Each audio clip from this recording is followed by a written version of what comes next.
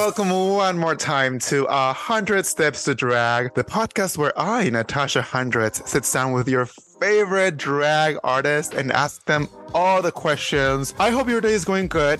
I hope whether you are working or maybe working on some drag projects or taking a break or doing whatever you're doing, it's going good because our day is certainly going fabulous. I am thrilled to have this guest on my podcast. I met him a couple of weeks ago, actually, at Redline, and I'm like, please do this with me. I need your energy here. He is such a funny guy. He is very handsome, too. And a Drag King Entertainer of the Year 2011. Please welcome Spacee Kadet. Hello. Oh, my God. Thanks for getting my pronouns right, even though here I am with my girl voice. Of course. He, him. You got it. Yes. That is important. Yes. I mean, come on. It is. Thank you. How are you today? I'm doing so much better now that you're here with me on this lovely call. Likewise. I'm so honored and excited to be here. Thank you for having me. No, thank you for setting time aside to do this with me. Like, truly, truly, thank you. Likewise. I love the pod. I'm Thank super you. excited. Do you have another job besides drag? I do. A little of this, a little of that. I work part-time in a youth home. So we work with special needs and high needs youth. And then also I do background acting and other miscellaneous entertainment gigs. And then I do drag and I do stand-up comedy. And it's taken me a really long time to get to this point. I'm not a rich person. Neither of us are. But my heart and my life are so full. That's all that matters. It's and I feel like that amazing. reflects because when I met you, I just felt this amazing energy that I'm like, oh my God, like I can tell this person is like living their best life. I am. I really am. I'm so grateful. I love it. I love it. Manifesting more of that, please. Yes. The rest of the year. Oh my goodness. Well, today's episode is one that I've been wanting to do. It's about drag and comedy. Yes. And when I was doing the research about you, which means pretty much stalking you all over the internet, I was like, I think he is the right guy to do this with. How did you discover comedy? Did drag come first or did comedy came first? The drag definitely came first. And when I started, I thought I was going to be this like serious, angsty king. Like one of my first numbers ever was Welcome to the Black Parade by My Chemical Romance. I loved doing MCR. I loved doing Fall Out Boy and like emo. But then I realized that drag is really campy and poppy and fun. And when I started thinking of it in that comical sense, like I was always a drag comedian first. And then I started doing stand-up comedy a few years ago. And now I do both. That is great. Yeah, I'll do like stand-up in and out of drag. That is funny. Do you feel like the crowd is more receptive when you are in drag or out of drag? I think I'm more comfortable when I do stand-up in drag. And so the crowd is more receptive. Nice, nice. And I'm amazed at how receptive they are to a drag king. Have you done it in like straight centric venues like what's it called? The Laugh Center? What is that Oh, called? the Laugh Factory. Yeah. We're not there yet. We're not there yet. Yet is the key part of that. That's right. But I've performed in mainstream venues as Spacee Kadet. And so far the people have been receptive, but I have the people who booked me, my promoters, to thank for that as well, because they're the ones putting together the night. They made the magic happen. They made the energy happen. So you mentioned a little bit that you were like a little bit of a Y2K emo kind of a king at first, but how did you start doing drag? How did you be like, maybe I want to try this? Oh, yes. So many, many years ago, back in the year 2007, I was in college, and if you do the math, let's just say I was in college when I was like 9 years old. Yes, because we are currently 14, actually. I don't know how that happened. Because I was really smart, and I was in college when I was 9. And they did a university drag show, and I had seen it the year before, and I had seen a Comedy King perform there.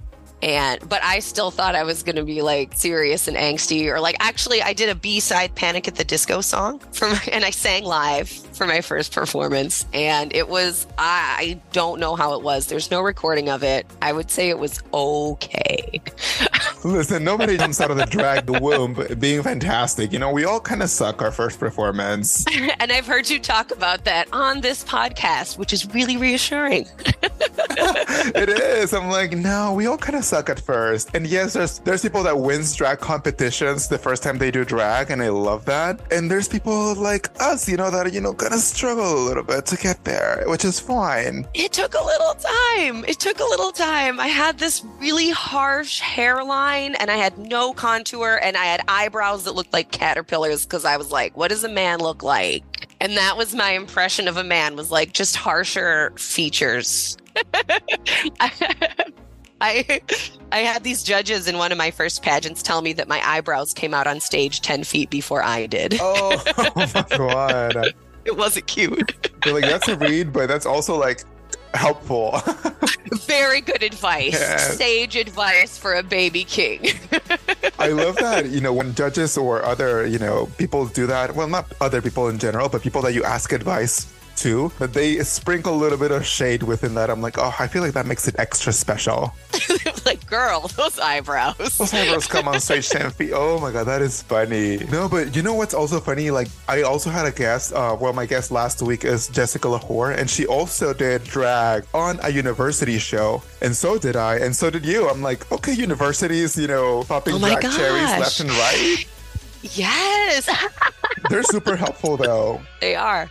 I just got back from New Mexico State University, where I got to host their drag show. I actually got to host, I've had the privilege of hosting 3 times now, and they are amazing every time. We had 14 performers total. We had some professional performers, we had student performers, and then we had student performers who had like evolved into professional drags because of that show. Like, they started at the show and then they started hitting the nightclubs. Work. Are you from New Mexico? I am not. I'm from Detroit originally. I did my first shows at a nightclub on 8 Mile Road, I kid you not, in Detroit. With like 8 Mile, like Eminem 8 Mile? Eminem 8 Mile. We did not get the foot traffic there that one desires, let me tell you. You're like, damn it.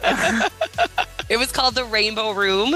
It was formerly the Railroad, and then after that, the proprietor wanted to turn the club into something more young and hip, so they decided to change the name from the Rainbow Room to the Birdcage, because nothing says young and hip quite like a 1996 feature film starring Robin Williams and Nathan Lane. R.I.P. Robin Williams, but one of my favorites. So, again, such a funny guy. But yeah, right? You know, they could have done a different way. Young and hip. Yeah. Oh my gosh. Could have. The club is closed now, unfortunately, and it was so sad. It was like losing a family member. Like, those clubs, that club gave me family when my own blood relatives wouldn't accept me. And that's, I think, part of the beauty of drag. It's this big chosen family. It is, yeah. And it's so sad. There's one bar here in Long Beach that it was called Paradise. And it was not like a drag bar, but it was like queer, like mostly a restaurant. And it was so fun. It was so fun to just go and hang out. I've been there. Really? The Paradise? Yes. It's already closed. I believe so. I mean, the owner sold it a couple of years ago, and now it's called Black, and it's like a straight bar, dive bar-ish. Oh. But back in the day, it was so fun to just like hang out there. I was there a few years ago. So fun. I'm pretty sure, I'm like 99% sure that was where I was. I'm pretty sure it's on the neighborhood. It's like right there on Broadway Avenue. So fun. Yeah. It's unfortunate. Yeah, it's rough. Most of the clubs that I started doing drag in Detroit are closed now. Damn it. But okay, you were in Detroit. How did we get from Detroit to LA? We are here right now. Oh, it was the dream, darling. We're just chasing the dream. Like, I'm gonna go to Hollywood. Really, and that's where I live. I actually do live in Hollywood. So you are really truly living the dream. I am. You know, I love Hollywood because it smells like weed and broken dreams, actually. It's so real and gritty. Just like But a drag it. show. It's just like the back room of a drag Oh my show. God. Weed and broken dreams. Like, yep, I can relate to that. That's what it is. I started doing shows in my native Detroit and Michigan. You know, you can kind of tell because I have a Midwestern accent sometimes. I started competing in pageants and I worked my way up from like amateur nightclub pageants to professional level and then like regional and state level pageants. And then in 2011, I competed for National Entertainer of the Year King. And my team and I, because I worked with amazing, wonderful, talented people, we were lucky enough to get that crown. And so National Entertainer of the Year is based in Louisville, Kentucky. And a couple years after that, in 2013, I was invited to move down to Louisville and do drag full time at a nightclub called Play. In Nashville. There's one in Nashville and there's one in Louisville as well. Okay. So they opened a second location in Louisville and I was their founding Playboy. Oh, that's so cool. It was amazing. And I was there for almost a year. And then I moved on to other things. But through my work there that I gained connections with LA. And so in 2016, I made the move. And I competed for Mr. California US of AMI in 2015. And I was fortunate enough to win. And so I ended up just moving out here. But I don't know many people who move for a drag title. Like my plan was actually to move. I mean, it worked. Hey. It worked.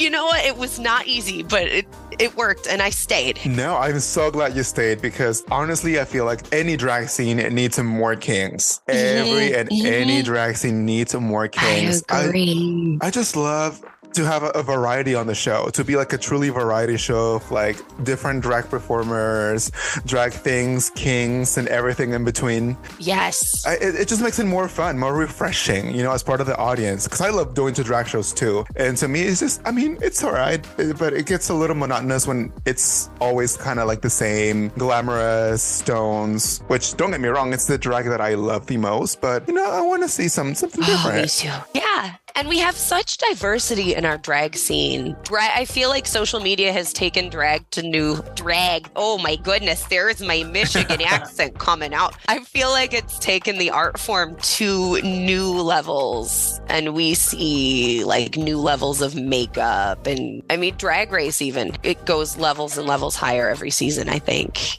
And it's been really cool to see that evolution because, like I said, I began doing drag many, many years ago in a land far, far away. Oh my God, I can't. It wasn't. How long have you been doing? I mean, you said 2009. So 2009? So I actually did my first university drag show, and then in 2009 I started hitting the clubs.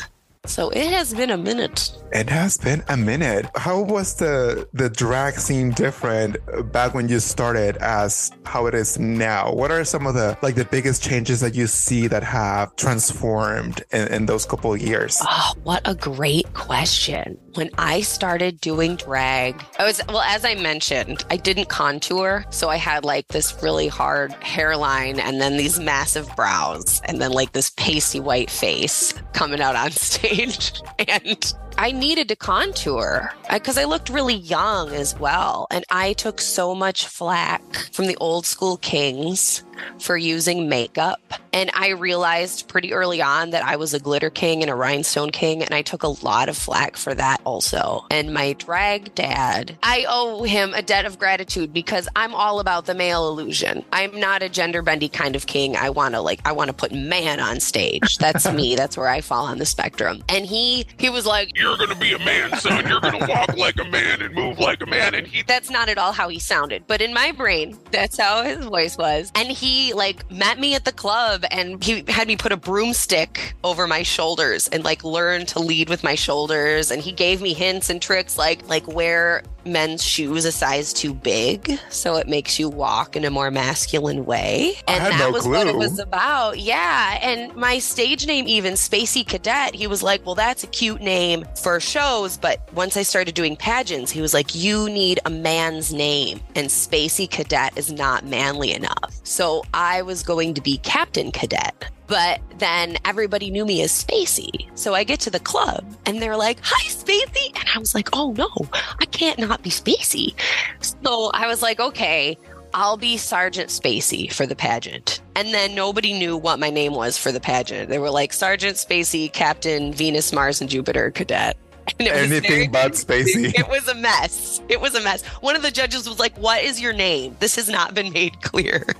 But I would say the biggest change in the drag scene I've seen is among kings, is that it was a much more binary, like, you are a drag king, you put man on that stage, you don't wear glitter, you don't wear rhinestones, you don't wear makeup, because that's not what a king is. Oh my God, not the machismo and everything, even in the queer community.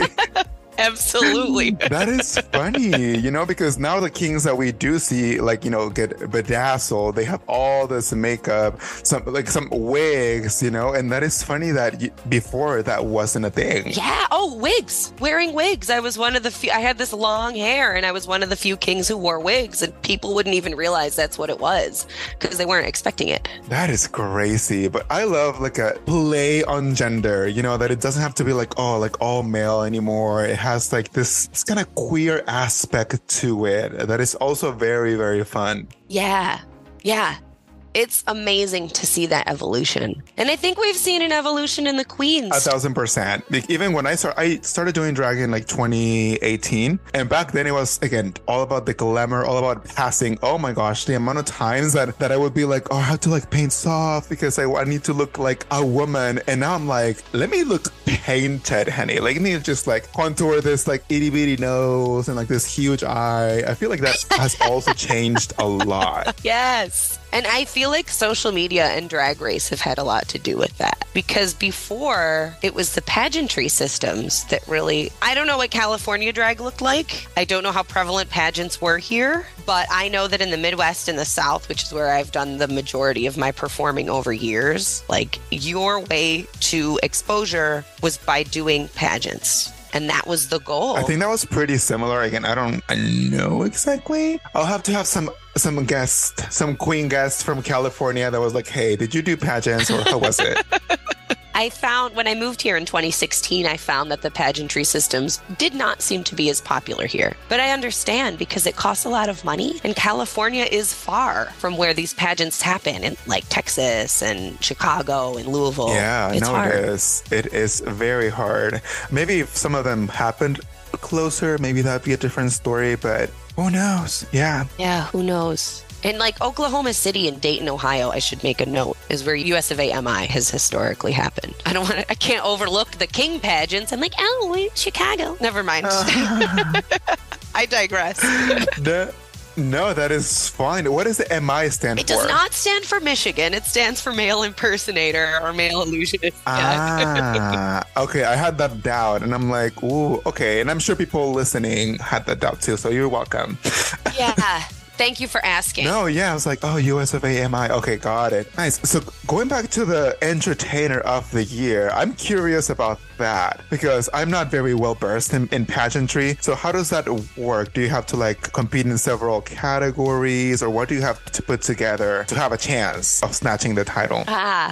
National Entertainer of the Year. It's 4 categories. You have onstage presentation, onstage question and answer, evening wear, formal wear, and talent. And so some pageants will do an interview, which is off stage. And we do not get interviewed in the Entertainer of the Year system. It's all on stage, and it's a creativity centered pageant. And so they do creative evening wear. If you do a little digging on the internet, you can find some really fabulous stuff that the entertainers have come up with over the years. I love that it's creative evening wear, because from what I've heard of, like, Miss US of A, it's very much like what a traditional beauty pageant would look like a gown and beautiful hair. But I like that creative element. What are some of the things that you've seen entertainers put together for this category? I'm curious. Oh, Nina West had a human. Oh, the human dress. Yeah, that it was like made out of people that was just like standing there, and then it started moving. Yeah. Oh,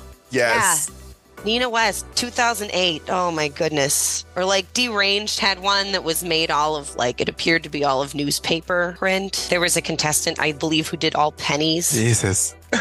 Some crazy stuff. Yeah. My evening wear was a cinema reel, a tuxedo with a cinema reel wrapped around it, which I think I resurrected the night I met you because we were doing a fake smart pageant. It was only appropriate that you brought it back. Yeah, all the cinema reel was made out of all tiny little Swarovski crystal rhinestone. That suit is beautiful. Thank you. Thank you so much. And that's the trick to the pageant is you want to be creative, but also still like pageant. Yeah, still like, wow. Some pretty. I love it. How did you feel when you earned that title? Well, when you and your team earned that title? Oh my gosh. You know what? When you win the title, that's when the work begins. And I don't think I realized that until I got into it. It was just this sense of euphoria and accomplishment, which is good because when you do something like that, you should enjoy it for a minute. But when you represent a title, that year is work. And you better be prepared to do that work because you're promoting for the whole year and you're traveling and you're showing up at preliminary pageants and you're recruiting contestants for your hand down for the next year. That is a really good point. Because, I mean, I just hear, I feel like nowadays, especially with Drag Race, we hear like the term pageant tossed around very often. But I'm like, what does like really entail? So I had no clue that you had to like go to prelims and recruit people and represent. I thought you would just have like your title and you could put like your crown in your living room and that's it. Wouldn't that be nice? That would be so great. And the amount of time and money it takes just to compete in the pageant is insane.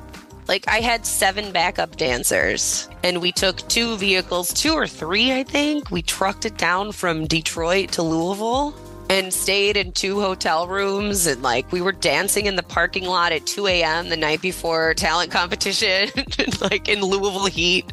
In July. It was crazy. God bless your team and everyone's bless my team that is like supporting the artistry behind pageants. So I was going to say for anybody that is looking to or interested in competing in a pageant, what would you advise them to prepare for? Or what are some words of encouragement for them? Oh, focus on your own stuff. Don't worry about who else is going to be competing. This person has this in their package. This person has that in their package. So-and-so's coming from this land far away and they're going to win. Like, don't worry about it. Keep your eyes on your own plate and do your best and put something on the stage that you're proud of. And that will show because I've judged a lot of pageants too. And you can tell it shows on stage when you're too busy thinking about the next contestant, when you're doing a talent that you're not comfortable with. Like, do you. Show up and do you. And you'll feel better after the pageant. You should feel good. Like, leave with something you feel good about, and you might leave with a crown as well. Oh, such wise words. I love it. Because it really does apply to not only pageants, but I feel like drag in general, right? Show up and be you. Sometimes we see, or I go to a lot of drag shows and I see like entertainers trying to be, how can I say this? Like what they think the audience wants to see. Yes, and it's so much more meaningful when I see somebody just go ahead and be themselves on stage. Oh, it's so much more enjoyable and so much more memorable. Yes. And it's also important to note the difference between like what you just said about trying to give the audience what you think the audience wants and not being authentic versus also pushing your boundaries and trying new things. Because that's important too, but there's a balance. Like you have to authentically push your boundaries and authentically try new things. And that shows too. And that will show as well. Try new things, but stay authentic to who you are, if that makes sense. Or the Entertainer of the Year tagline, stay creative. Is that it? Yeah. I mean, it was. I'll be honest. Unfortunately, the King pageant is no longer. No. They crowned their last king in 2018. It had trouble, it always had trouble gaining momentum over the years. There were different reasons for that. But I've heard through the grapevine I'm not an expert anymore. I was very involved with the pageant in the past. I am admittedly not an expert on where the pageant is right now.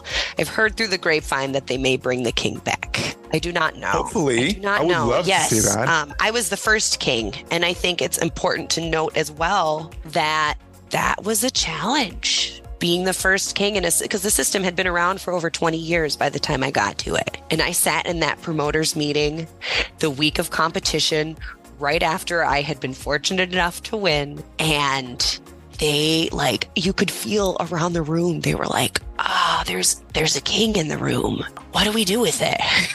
Oh, no. I have to thank Aurora Sexton, who was the reigning queen that year, and Michael J. Valentine, who was the male entertainer who won, because they pushed for me. They pushed for the promoters to have me at their pageants because there was a lot of trepidation about having a king. And I think that's another thing that we don't see as much anymore. I think there's a lot less hesitancy around booking kings now. 1,000%. 1,000%. Oh my gosh, I love to hear that. Shout out to Aurora. I haven't had the pleasure to meet Michael, but Aurora is fabulous. Oh, so stunning too. Oh, yes. Two of the finest entertainers I've ever known. Honestly, total honor to reign with them. I need to Google Michael now. Oh, you will not be disappointed, let me tell you. You're like, honey. Michael J. Valentine, Mykul.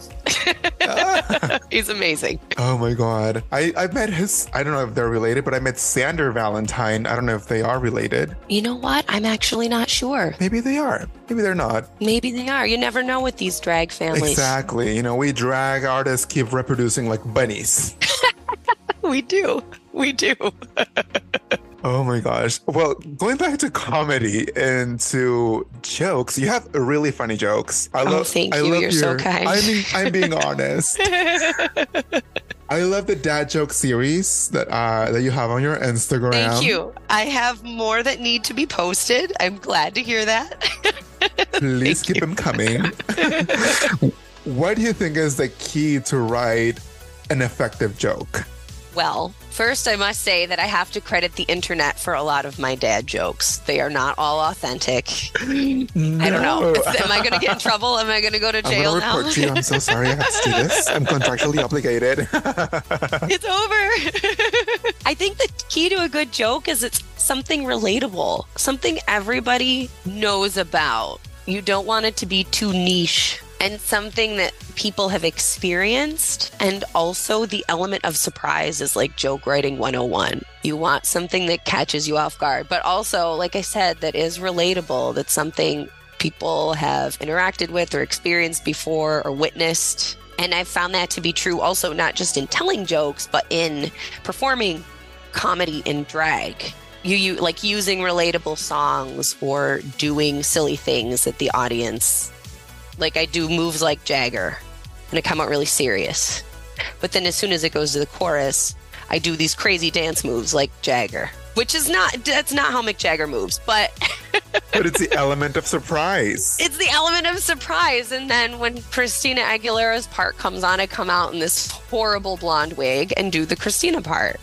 And I have been performing that number for like a decade, and it has always garnered the same reaction. Like people are always receptive to it. Because it has that element of surprise, and because anybody knows moves like Jagger. Right. And like anybody can relate to goofy dance moves. Like it's so dumb, but it's effective. And don't get me wrong. I won't go on about all the horrible performances that I've had over the years too. It's a mixed bag, but that one is a win. It's a win. A win is a win. No, I mean, we've all had horrible performances. Trust me. Oh my goodness. I'd rather not think about it. Yeah. When your friends send you the videos of the gig and you're like, oh man, I appreciate you tagging me on this, but so I'm not going to reshare it. That's a really good formula. I like it. Something relatable, an element of surprise, and not being too niche. Yeah. And also, I personally don't like comedy that makes people uncomfortable. Some comedians push those boundaries, and that's where they really excel. I am not one of those people. I feel like you have to be really funny, and also not also funny, but also like know when it's right to push that boundary, if that makes any sense. There are some things that you just don't joke about, you know? And sometimes comedians like push that line way, way over their head. I'm too afraid to do something like that because I want everybody in the room to be laughing. I want all of us to be together in like this communion of like laughter and fun. I don't want anybody to be left out. I don't want anybody to be made uncomfortable. And so I try to do like broad G-rated, PG-rated kind of humor. I like that. A communion of laughter. It's so magical. But like you do drag, like that moment with the audience when you connect, when everybody gets it. And I just love the creative process. Like I'm in the drag lair and I'm putting together the number and you're like getting the costume and you're mixing the music and you're like, oh, this is going to be so much fun. And it doesn't always work the way you want it to, but when it does and you have that moment and the audience feels it with you, it is magic.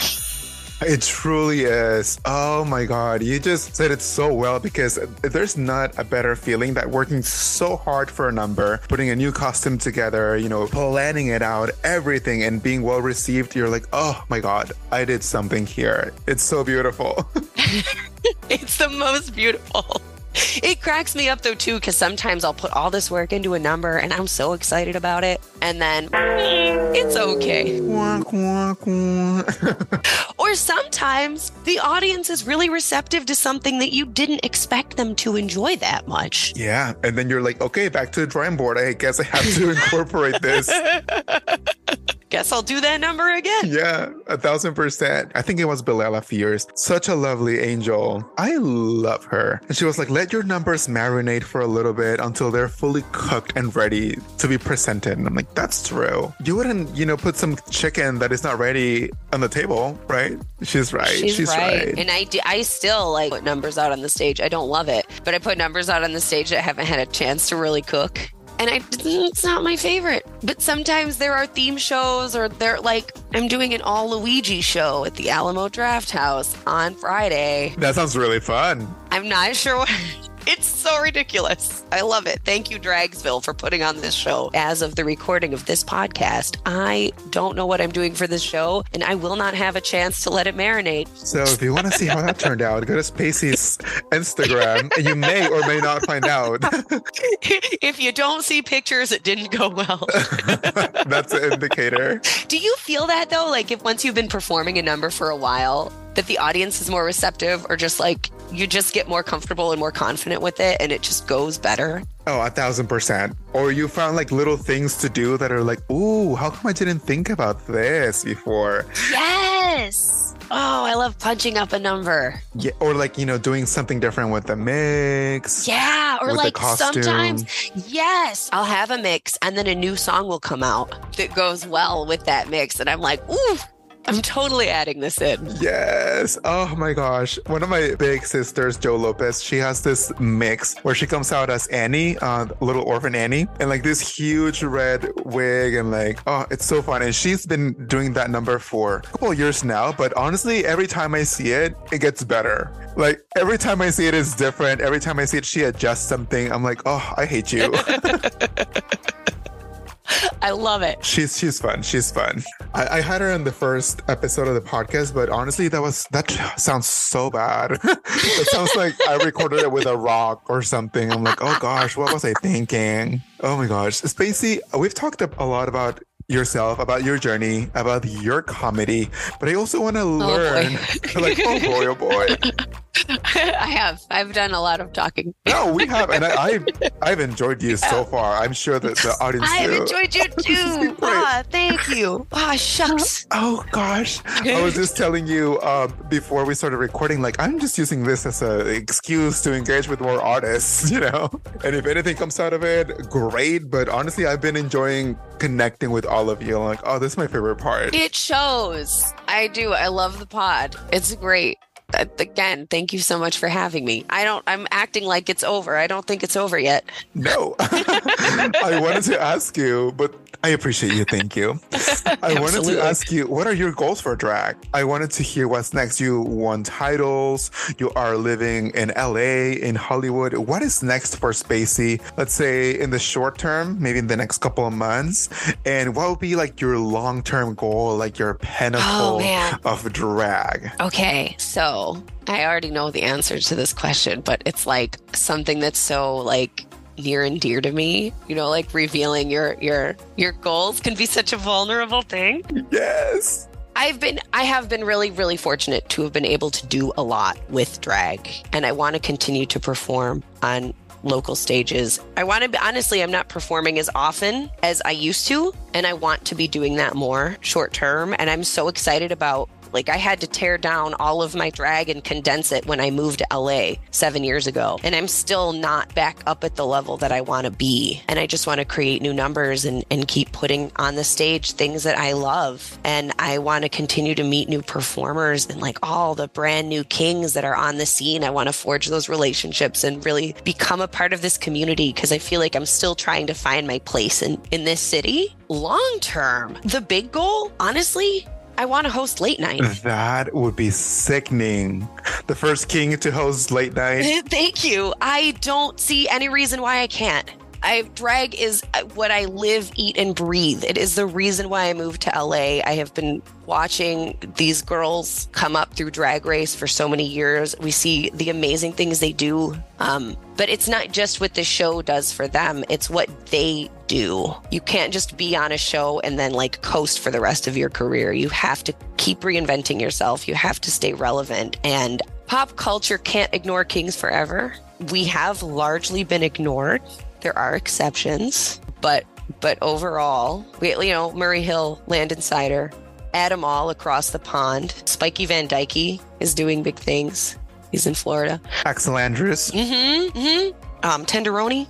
Oh, I love Tenderoni. Oh my gosh, there are so many but again, we can name a lot of them in this podcast. But if we were to sit down and name all of the drag queens who are enjoying these big, gigundous careers, we would be here days until it's time for you to record your next episode. And to any of the performers that we haven't mentioned, it gets dicey when you start mentioning people by name.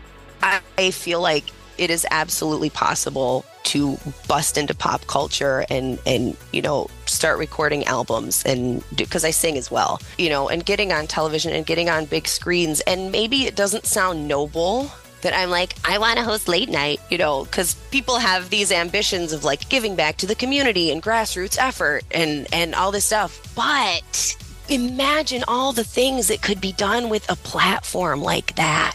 I feel like that's a way to really help the community. Imagine all the kings that you can inspire by being in a platform like that. And all the kids that are maybe like, oh my gosh, like I didn't know I could express myself like that. So I think even though you think it's like not noble, I think it truly is because you are trying to uplift and give visibility to your community. If I had the money. I would sponsor pageants. The sky is the limit with pageantry. So is your budget. Very important. And like kings especially, I feel like we need more money flowing to us so that we can really make our creative dreams come true. Found a nonprofit, do something with that so that I could give back to the community better. I love your goals. Thank you so much for being vulnerable, for opening up.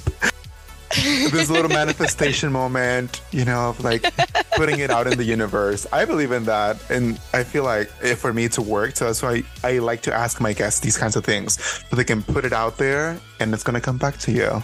Thank you. Thank you so much. Of course. Now we are jumping in a little section that I'm piloting. You probably haven't heard it yet, but it's called the Drag Tip of the Week. And I pretty much ask my guests one piece of advice that you would give for new drag entertainers. It could be anything like, oh, buy this kind of concealer, or it could be something like, oh, don't stress about this. So whatever you feel like could be a good advice for baby kinks, what would that be?